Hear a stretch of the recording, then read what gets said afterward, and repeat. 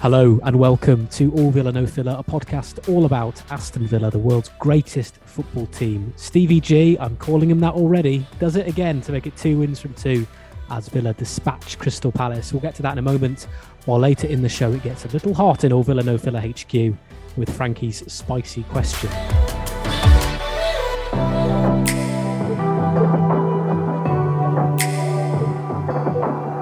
But before Frankie poses me that volcanic question, it's time I check up on him. Frankie, last time we spoke, you'd finally found a lovely new place to live in, with the unfortunate caveat of having a Birmingham City supporter as a neighbour. How is that going? And will you call a Christmas truce in a few weeks? Well, I have left one of my 500 Steven Gerrard cardboard cutouts outside his door. I love that. I'm renting this flat and I've applied for planning permission to expand the flat because I just have so many of the cardboard cutouts now.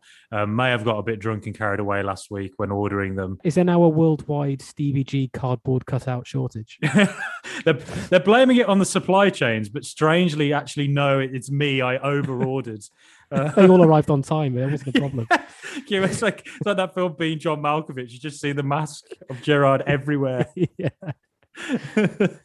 I'll just plant them around the whole block of flats everywhere. People walk down or it'll be like in is it Matrix Revolutions where there's like a million Agent Smiths just around the world. Like people are like, what the hell? Even Gerrard's everywhere, and all these cardboard cutouts jumping on top of Neo on that Birmingham City fan next door. Just like you can't escape them. Mr. Anderson, surprised to see me. I do a good impression of Agent Smith. That's one of my better ones. That is very good. Mr. Anderson was missing for Crystal Palace today, wasn't he? He was. They desperately needed Neo to stop that ball flying into the net. That John McGinn shot. Wow, it was like a bullet. Yeah, I know, incredible. I'm glad it seems to be okay with you and your neighbour. Yeah, he still doesn't look me in the eye. I mean, imagine being either he's intimidated or he just doesn't like Villa fans. And it's like, can you imagine being intimidated by me? I don't know, Frankie. You did grow up in Solihull, the mean streets of Solihull. So obviously you live in London now, Frankie. Are you anywhere close to the to Selhurst Park? Where you live? I'm sort of in North London. It's where the supposed metropolitan elite, as they're referred to these days for some reason. I live in North London, so Crystal Palace is down in Croydon, so it's kind of it's a bit of a journey. But is it? Well, I tell you what, it was a shame. It was a shame you couldn't make it down to the game today because Villa 2, Palace 1 down at Selhurst Park. Steven Gerrard becoming the first Villa manager since John Gregory back in 1998 to win their first 2 Premier League games in charge. It was also just Villa's second win there at 41 years. It's crazy, really. But Frankie, let's talk about it now. How did you find the game? Wow, that's it. That's all I've got to say. Just end the podcast now. That's it. That's the tweet. That is my most annoying phrase on Twitter. It's so annoying. The best thing to happen on Twitter.com. Just those phrases, or the people when people post like a retweet and then they put this with that finger pointing down. Finger pointing down. Yeah, that's it. Get in the bin. Get in the bin. Actually, that's Get in the sea. God, we're just going walking Twitter cliches now, aren't we? I know, it's terrible. Anyway, I mean, well, actually, I did tweet this afternoon about a very annoying phrase which I always hear. In like football commentary parlance, it's whenever a tackle's made and it's like 50-50, someone will always have to say, well, that's 6 of one, half a dozen of the other. It's just like, oh God, stop saying that. I've grown some affection for that phrase because it's just it's such a bizarre phrase. Also, they always get it wrong. There was like six in one or 6 of one, half a dozen in the other. It's like, oh man, not even saying it right.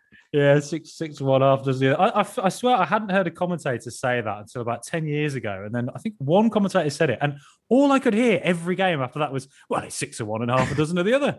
There was a few 6 of one, half a dozen of the other challenges in this game. I thought it was quite tempestuous. It was, but the referee for some reason would then wave it on, particularly when it was a foul on us. It was 6 of one and half a dozen of the other. And it's like, you that definitely wasn't half from Young there when he literally took him out or took out Ollie Watkins. But I mean, look, the first half was arguably our best half of the season. Selhurst Park, Palace haven't been beaten there this season. They look improved under Patrick Vieira. Looking at them, they've got some dangerous players. I thought Conor Gallagher played well in the first kind of 15 minutes for them. But, right at the start of the half, there was one moment when I think it was Tyreek Mitchell and Wilfried Zaha kind of had an overload on Matty Cash. And very rapidly, we dealt with it. We ensured that didn't happen again in the game. And what I thought was we looked as if we were very organised. We looked as if everyone knew exactly what their job was. Didn't really give them a chance in the first half. They're very weak from set pieces. We scored from a set piece, great finish from target. And every player was on it, every single one of them. I could just rant about it for just hours, honestly. I mean, start from the back, Martinez, just a towering presence. I thought Mings was was monumental in that first half. That tackle he put in on Benteke, I thought he was through there. That was a fantastic piece of defending, and yet further evidence of what a presence he is and what a character he is. He improves he's someone who lifts players around him. It's not just his own personal performances. Target looked as good as he has. He looked like the Target of last season. His forward passing was excellent. Lovely interchanges. And I tell you what, some interchanges he had with Marvelous Nakamba, somebody I don't normally associate with being a particularly great passer of the ball. I thought he did some really good stuff as well. So going forward, there were some really exciting interchanges. I thought Ashley Young was excellent coming in there. Interesting. There were a few kind of eight raised eyebrows. Well, on Twitter anyway, when it was announced, he was starting. A lot of people saying, he's past it. He's too slow. No. Sometimes I do think there is this kind of ageist concept when it comes to football players. It's kind of like, well, he's the wrong side of 35 or wrong side of 30. He can't run anymore. It's like, well, I mean, okay, yeah, right. He's not as young as he used to be, but he's still pretty quick and he's still pretty athletic and he's still extremely fit. And in this modern age, footballers, they really, really do look after themselves. And Ashley Young is about as professional as you can get. And, he can absolutely do a job, and he's definitely a Premier League player. So I was a little bit surprised by some of the reaction on Twitter to him starting to be. He's exceptionally fit and he's exceptionally intelligent and experienced. And 2 assists in a row, the corner today. Again, as I say, him and Bailey coming in quite narrow, Target and Cash pushing forward on the wings. There was a lot to really like there. And something I loved as well, McGinn and Ramsey, both I felt were given very specific jobs of what to do defensively. It was almost like they had a zone where they had to mark. And so in both halves, I felt that Michael Elise got the ball, Jacob Ramsey would be straight on him. So do you know what? Michael Elise barely got near Matt Target. And you would be thinking Elise would be getting at Target, getting the ball in. He couldn't get near him for most of the game because Jacob Ramsey was closing him down so much. And then on the other side, Wilfried Zaha, a really dangerous player, really good player. And surprising that he was taken off, actually. But McGinn was then covering him as well. So those two threats were really well nullified in the first half. So I think there was just a lot to really like. A great goal from Matt Target as well. I could talk up everybody from that first half, really, particularly Marvelous Nakamba. I think overall he was man of the match. Some of the tackles he put in were excellent. He really read the game very well. Just a big presence there in midfield, for a small guy. He's not a physically big, imposing player, is he? But he was just kind of everywhere, and you've got to give him full credit for that. Second half, we switched it up a little bit. They changed. They became more attacking. They got Eberechi Eze on. But we went a bit more, we sort of switched to a bit of a 4-4-2 with Douglas Luiz coming on. And again, we just held our nerve. We were I thought, really solid. It's a shame we conceded at the end. But, we got our just rewards for holding out, been really solid, working hard, because Anwar El Ghazi came on, Buendia came on, and the two of them were involved for the goal. And again, it's the second week in a row where our substitutes have had a big say in how the game goes. And Buendia, lovely little flick through as soon as he came on for Watkins, who I thought should have scored. And then a lovely flick from Buendia again for El Ghazi, takes it on, passes it out to McGinn, and my goodness, oh, you beauty! What a hit that was. Yeah, it was a great goal, wasn't it? It's brilliant. I mean, I would love to see McGinn getting into those kind of offensive positions. he does that for Scotland. He gets a bucket full of goals for Scotland. He's so influential in a more kind of offensive portion of the field. We know he can do it for Villa as well. I think when he first joined, he was playing in a more kind of offensive position and got some really important goals for us. So I think, having Nakamba playing there as that kind of like sitting defensive midfielder, and if I could just throw my hat in the ring and just say, what a brilliant couple of games he's had under Gerrard. I really, really hope he can kind of cement that position, because we talk about, that being the area of the pitch that we need the most in terms of strengthening. And if he keeps playing like he's playing, we don't necessarily need to sign a replacement in January. Maybe he's a player that just needs confidence, needs to play in a run of games, and he can be that guy. Yes, he's not physically imposing in terms of his stature, but he was getting in really good positions, making some excellent challenges. There was one, I think, when he was just outside the box and Benteke was lining up a shot, and he just put in this excellently timed challenge, won the ball back, and we broke from that. So if you can carry on playing like that, then that's exactly what we want to see. Great. I'm tempted to name my child, if I ever have one, after Marvelous Nakamba now. Marvelous Maguire works for me.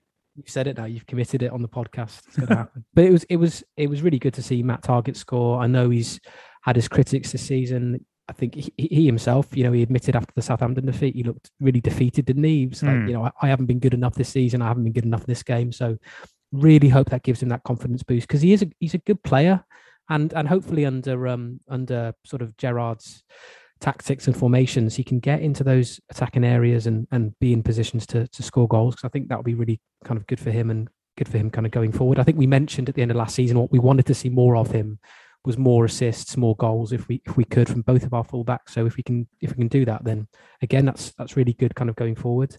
I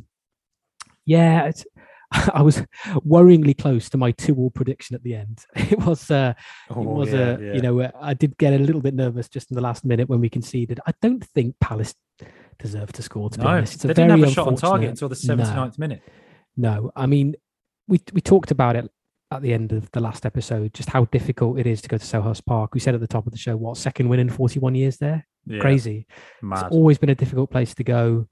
And we made it look pretty routine, to be honest. There were no nerves really, aside from maybe the last minute. But yeah, we thoroughly deserved to get the 3 points. And long may it continue. The only gripe I would have is, we talked about this earlier, but some of the refereeing decisions were bizarre. I mean, Ollie in the penalty box.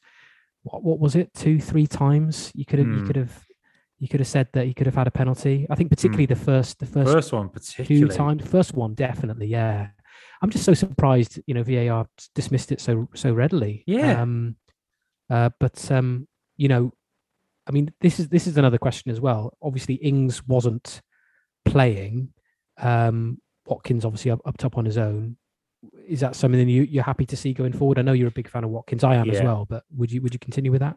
I think I would. Yeah, I mean, it's working so far. Watkins he's such a presence. I feel like you really notice him every game, and I just feel like even if he's not having a great game, I still feel like he can score. I think, to be honest, today wasn't his best game actually. If I was to pick out someone and say, there were times he maybe didn't hold the ball up very well. When Benteke had that chance in the first half, that was from Ollie losing it. That I'd say that wasn't his finest game, but I thought his movement was excellent. And to be honest, look, the first goal came about because of some excellent work he put in with some passing interchanges going forward that then led to the corner, that led to the goal. So I would always stick with Watkins. I don't think we needed really to replace him. I think we just needed a good backup for him in case he got injured. And Ings, to me, doesn't strike me as someone who should be a backup, really, because he's such a high quality player. But I just don't think Ings, in the style we play as a lone striker, is the man I'd have there ahead of Watkins. But who's to say that Ings wouldn't come in and maybe get a chance in that position again and suddenly start scoring goals? That's not impossible. That could happen. But for now, I just think Watkins is the man for that role. I think he's really well suited to it. What would you say? Do you think Ings should come in at any point for Watkins? Or? It's difficult, isn't it? I mean, the more I see how we're shaping up under Gerrard, the more I think Ings. I'm not entirely sure where Ings kind of fits into how we play. So yeah, it's a bit concerning given the money we obviously spent on Ings, but yeah, it just doesn't seem like sort of he fits in. I mean, I think clearly Gerrard likes quite a fluid front three, quite lots of pace, lots of pressing at the top end of the pitch, which that is Ollie Watkins all over, and he's just a great all round striker in terms of we know he's so capable of holding the ball up. He's so strong as well. He's so quick. He's just kind of the kind of all round modern day striker.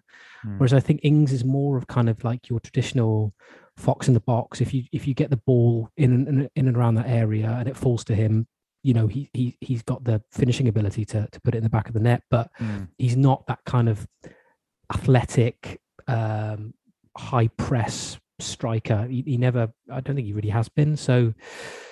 Yeah, it's difficult to see where he fits in at the moment. But hey, listen, Watkins could get an injury, and Ings could come in and stake a claim for it. But at the moment, I wouldn't have him on the pitch. No. It's interesting that Gerrard brought in Bailey and Ashley Young to start. That was a big call, and it showed he's not afraid to make some big decisions. And also Watkins to start with Ings. On the bench. That's quite a brave thing to do, big money signing, big name like Ings. It shows Gerrard's not really afraid to make calls like that. I thought Bailey had some really good moments in the game. Again, maybe not his best day out ever, but he's a bit of a wild card player, isn't he, Bailey? You sort of feel like even if he's not at it necessarily all the time, he'll still do something where you'll be like, right, that's it. That's made the difference today. So I think fundamentally, I just think there was a lot to be really happy with from Villa today. Defensively, really solid. Going forward, very exciting to watch in the first half particularly. And I think that will just get better and better this season, to the point where I just think, wow, I mean, I'm looking forward to us winning the Champions League next season now. That'd be nice, wouldn't it? All Villa, no filler. On Twitter, Instagram and Facebook. Welcome back, everybody. Now it's time for this.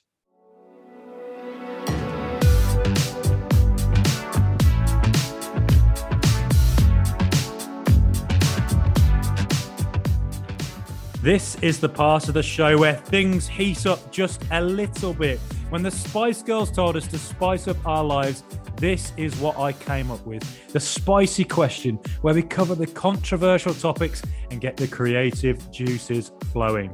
Today, George, I'm asking you about our French midfielder, Morgan Sanson. Nothing has really gone right for him at Villa yet. Is it time to cut our losses and let him go?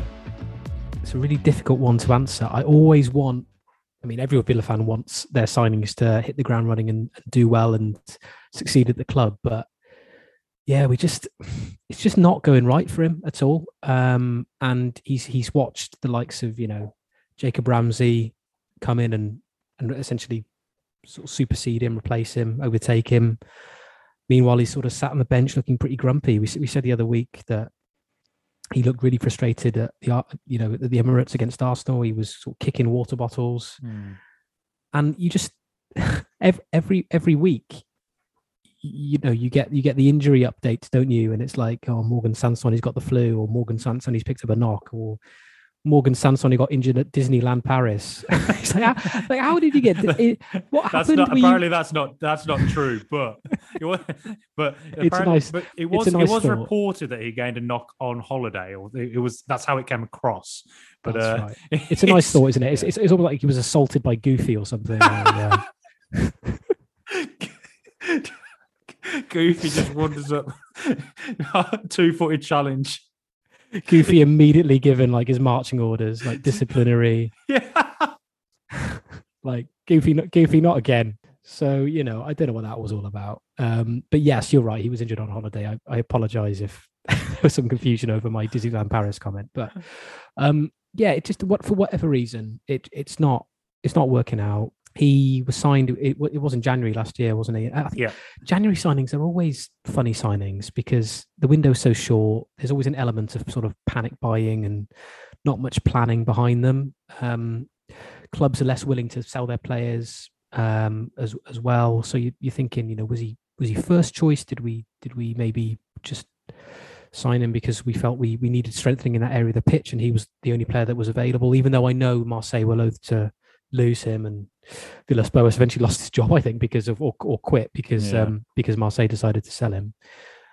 I'm always one for giving him time. I'd really like to see him given time and get back to fitness, get back to a place where he can play. But and under Gerrard, who knows, a new manager, he might be given an opportunity. But yeah, at the moment, it just seems like there's too much competition for places, and whether he will get a chance to play. We don't have a great track record of signing players from Ligue 1. Do you remember, go back 50? Vertu, Mathieu Berson going back about 20 years. Yeah, it's never really worked out. So I can definitely see, maybe not in January, but over the summer there might be that conversation where we do decide to part ways. But all I would say to that is I think it would be a massive shame, because in the glimpses that we've seen him play, the League Cup game against Chelsea, he's a talented player. So I'd like to see him given an opportunity.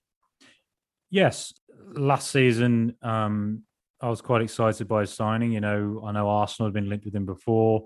I remember reading that he was supposed to be a £30 million player, but there were some real financial issues in Ligue 1 last season. It looked like their TV deals fell through and everything. So there were some cut price players available, and Morgan Sanson was a player that I think Villa looked at and apparently said, you know what, 15 million, just do it. And so, the fact that Marseille fans then protested very heavily about it, Villas-Boas quit his job because of it. There's evidently a very good player there. So, from what we saw at Chelsea this season, before he got injured, and last season there were a few glimpses as well in some games he played, that there is a player here. I wouldn't let him go at Christmas, because I still think our centre midfielders is still like an area I still fear a little bit for us. But I would like to see him get some game time soon, just so we can get a better sense of what he's all about. But where he comes in, he's probably in a similar role to McGinn. And I'm not sure you're getting ahead of McGinn at the moment, are you? No, definitely not.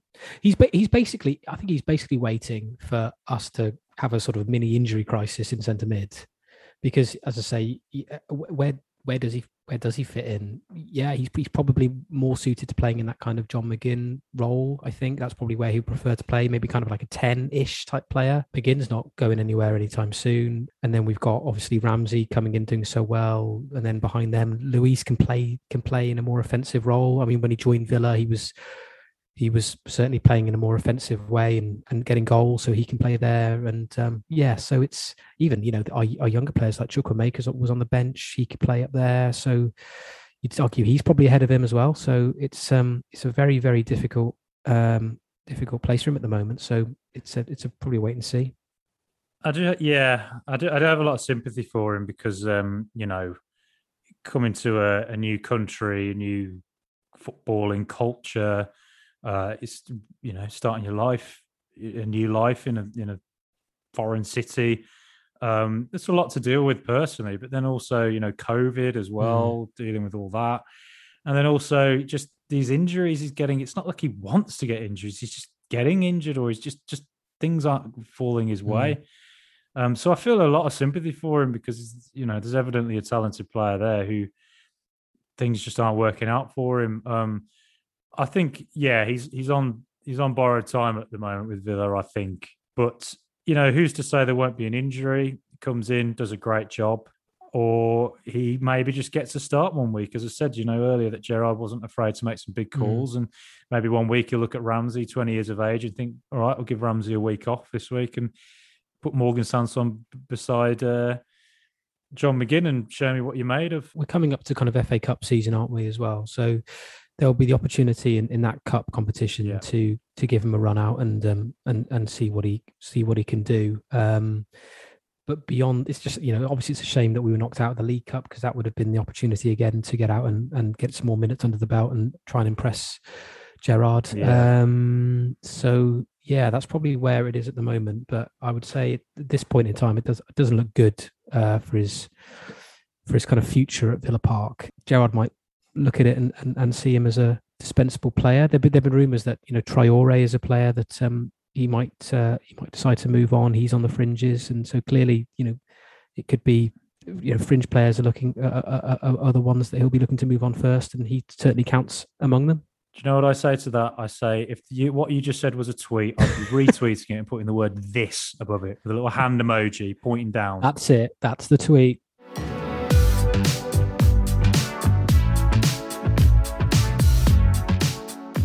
That was our spicy question, and both George and me are hoping that Morgan Sanson can show what he's made of in the next few months at Aston Villa.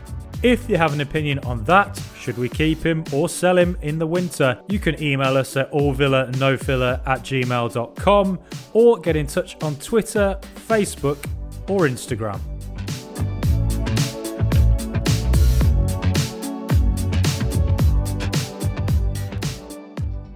Okay, let's look ahead to Villa's next game, which is on Wednesday night against Manchester City. You know who might make his return to Villa Park. Can we make it a night to forget for him and Man City? Frankie, can we? We're on a roll, but it is Man City. Who are you referring to? João Cancelo? Or... Well, it's another one we need to worry about for sure. Yeah. If fantasy football is anything to go by. Yeah. So Wednesday night is going to be, I think, absolutely quite a visceral atmosphere. Yeah, I think it will be, yeah. Do you remember the Gareth Barry game when he came back with Man City about 10 years ago? I do. Was that the one we won when Darren Bent scored on his debut? I think it might have been. Yeah, was it the 1-0 at Villa Park? That was a night game, wasn't it? Yeah. It might have been. There was definitely a game. I remember some guy like screaming at him when he was taking a corner, throwing some like fake dollar notes at him. To be quite frank, I always felt with Barry, he'd been with us for such a long time. I never really cared at the end when he went. I was like, well, he's been with us for more than a decade. He's probably not got ages left in his career, like whatever. But I mean, obviously, I don't want to see players leave, but I could understand that. Whereas I think the Grealish one was much more raw, and the emotions are still there, I think, for a lot of fans. So I think Wednesday night, I think there's a lot of us who are probably quite fed up with Man City and them taking our best players, probably a bit fed up that there was no punishment for the Super League attempt. So I wouldn't be surprised if Wednesday night's quite a visceral atmosphere and probably not one that I think any opposing team would particularly enjoy playing in. No matter how good they are, they're an absolutely fantastic side. Are they the best team in the world? Yeah, probably. I think they probably are, to be honest. Them or Chelsea, Bayern, I don't know. So yeah, they probably are, and so that's the level of talent we're playing against. Cancelo's been excellent this season. He seems to be a real danger man. He comes forward into quite awkward positions between the lines and sends in some nice passes into the area. Raheem Sterling's come back into form as well. I have a funny feeling he's going to play, and that Grealish will not even appear at Villa Park. I just have a feeling Guardiola might just think, do you know what? It's not worth all that sort of attention and distraction. That they've got on fine without him. I don't think they ever even needed to sign him. As sensational players I've always thought Grealish is, I don't think Man City needed him.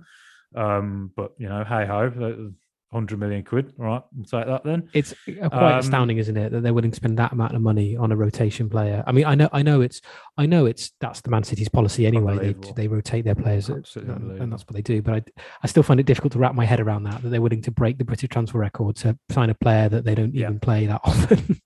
seems crazy. Well, incredible, really. Man City obviously will probably dominate possession. But, something that I take good thinking from is that, when I interviewed the Rangers podcaster Alex Anderson last week about Steven Gerrard, go back and listen to that. It's really interesting hearing from him. One thing he said that was when Rangers were the underdogs and played in Europe against the likes of Benfica, Porto, Gerrard apparently showed what his best. He almost performed better as a manager being an underdog. So I think that Gerrard will be really up for this. I think he'll have the team really up for this. Everybody's, it's the whether he's there or not, it's the Grealish return essentially. It's the first time City have been to Villa Park since we sold. They bought Grealish from us. So whatever happens, the players, the fans under the floodlights, it's going to be a really tough atmosphere, I think. And I think, the City players are sensational. They'll create chances. They'll almost certainly get a goal at some point. But I really think we can do them some damage actually on Wednesday night. Well, we know that they're not unbeatable. It was only a few weeks ago that Palace beat them 2-0, was it, in the end? Yeah. Away. So Yeah. they can be got at. They're not completely infallible. There are chinks in their armor. And I think you're right. I mean, let's just put it this way. I'd much rather have Steven Gerrard as a manager in this situation than I would Dean Smith. Oh, really? I think Gerrard, yeah, absolutely. For big games like this, under the lights, getting fans kind of up and going and excited, Smith, he obviously celebrated when we scored, and you saw kind of the passion that he brought to the touchline. But with Gerrard, it's like he's like a million miles an hour. I think he's so engrossed in the match, and I think he's such a sort of a galvanizing figure. And he's not. He's a bit like, I think he's a little bit like. I mean, Simeone. I'm not comparing him to Simeone just yet, but I do think he can be that kind of like us against them kind of mentality. Yeah. I think he wants to foster something like that. Like, I don't care if other teams don't like us. I don't care if other fans don't like us, whatever. Like, all I care about is winning games of football with the club I'm managing. And I think there are elements of that to Gerrard's personality. In his interviews, he doesn't really crack too many jokes. He's he's quite deadpan. He's just kind of like, we're ready, we're hungry, want to win, we're going to win, we're going to give 100%, we're going to fight, all this sort of stuff. And I think for games like Man City, where he looks at them and he must think, oh God, I really want to beat this team. Yeah. I really want to prove that our players are good enough. I want to prove that I'm a good enough manager. He's obviously a really ambitious bloke. Clearly, I mean, he showed that as a player, and I think he's showing that as a manager as well. He just wants to kind of like sink his teeth into these games and just really, really go for it. Yeah. So I wouldn't be surprised if he puts out a relatively attacking formation or keeps the same kind of formation that we've been playing. I don't think he'll go to a back five, for example, and try and keep it, try and nick a goal or something. I think he'll go toe to toe with Man City and just see how we do. And hopefully with the crowd behind us, we can do something. Yeah. I'm kind of hoping Guardiola, what's he been accused of? Overthinking in Champions League finals and stuff. So, who knows, but maybe we'll overthink it and start Ederson in centre midfield or something to counter Marvelous Nakamba. I think we'll just have to be defensively really solid. But from what I saw today from our defence and the way our midfield covered our defence, I feel quite confident in how we can deal with that. Obviously, it's a different level of opponent, but we're going to have to ride our luck. And when the chances come, as they will, we'll create chances, take them. I think I'm going to say, I'm going to be ultra optimistic and not be doom-mongering Maguire. And I'm going to say it's going to be 2-2. I would absolutely take a 2-2. Definitely. Yeah. That would be very nice. It's difficult, isn't it? Because Man City, Liverpool, Chelsea, they're the three that are battling for the title. It's so close at the top, isn't it? They can't afford to Liverpool, drop after points, their win, they can't afford to drop points. And I think it's not like they're walking away with the league and they can sort of drop off a little bit, play at 90% or 80% and be okay. I think Guardiola will use kind of the league table as a real motivating factor and think, we're in a dogfight this season. Yeah.